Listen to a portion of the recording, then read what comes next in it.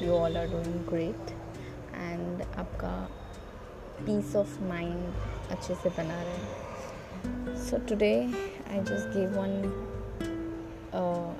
just one thought came to my mind, so I thought why not to share it with you all.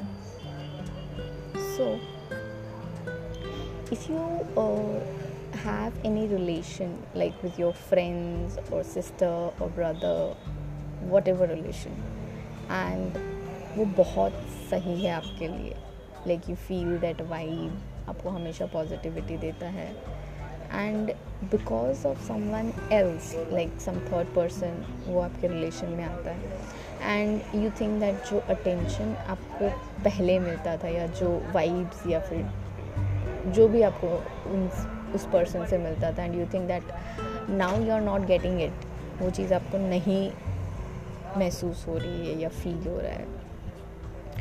So in that I want to tell you one thing. आपने जो भी past में जो भी moments थे वो आपसे कोई ले नहीं सकता. That's between you. वो आपसे कोई नहीं ले सकता. तो इंस्टेड ऑफ ये सोचना कि वो इंसान बदल गया, उसके लाइफ में किसी और की वजह से वो आपको इतना अटेंशन नहीं दे रहे हैं, आप ये सोचिए जो मोमेंट्स आप दोनों के बीच में हैं वो आपसे कोई छीन नहीं सकता, कोई भी नहीं. दैट्स योर मोमेंट जो हमेशा आपके साथ रहेगा.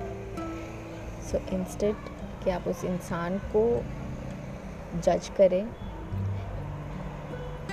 आप उस मेमोरीज़ को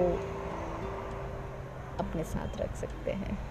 एंड आई थिंक वो सबसे ज़्यादा अच्छी चीज़ होगी, क्योंकि इंसान हमेशा अपने सिचुएशंस के अकॉर्डिंग बदलता रहता है. एंड ये नेचर में है, हर चीज़ एक ना एक दिन बदलनी है.